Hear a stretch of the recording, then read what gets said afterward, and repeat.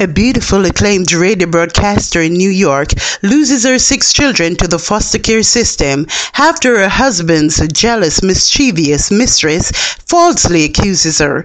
She's caught up in a spiral mirage which includes court proceedings and jail confinement. She remains confident and fearless while refusing to conform to the adaptation of parenting skills based on Islamic beliefs.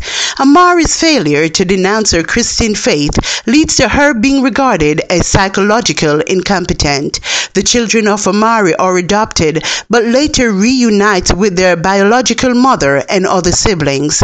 The Redeemed relates what became of their lives over the years. The torrid memoirs are vividly captured from childhood to adult years, then comes to a great climax when the mother, an inspirational singer and songwriter, authors a book about their experience, which later becomes a worldwide bestseller.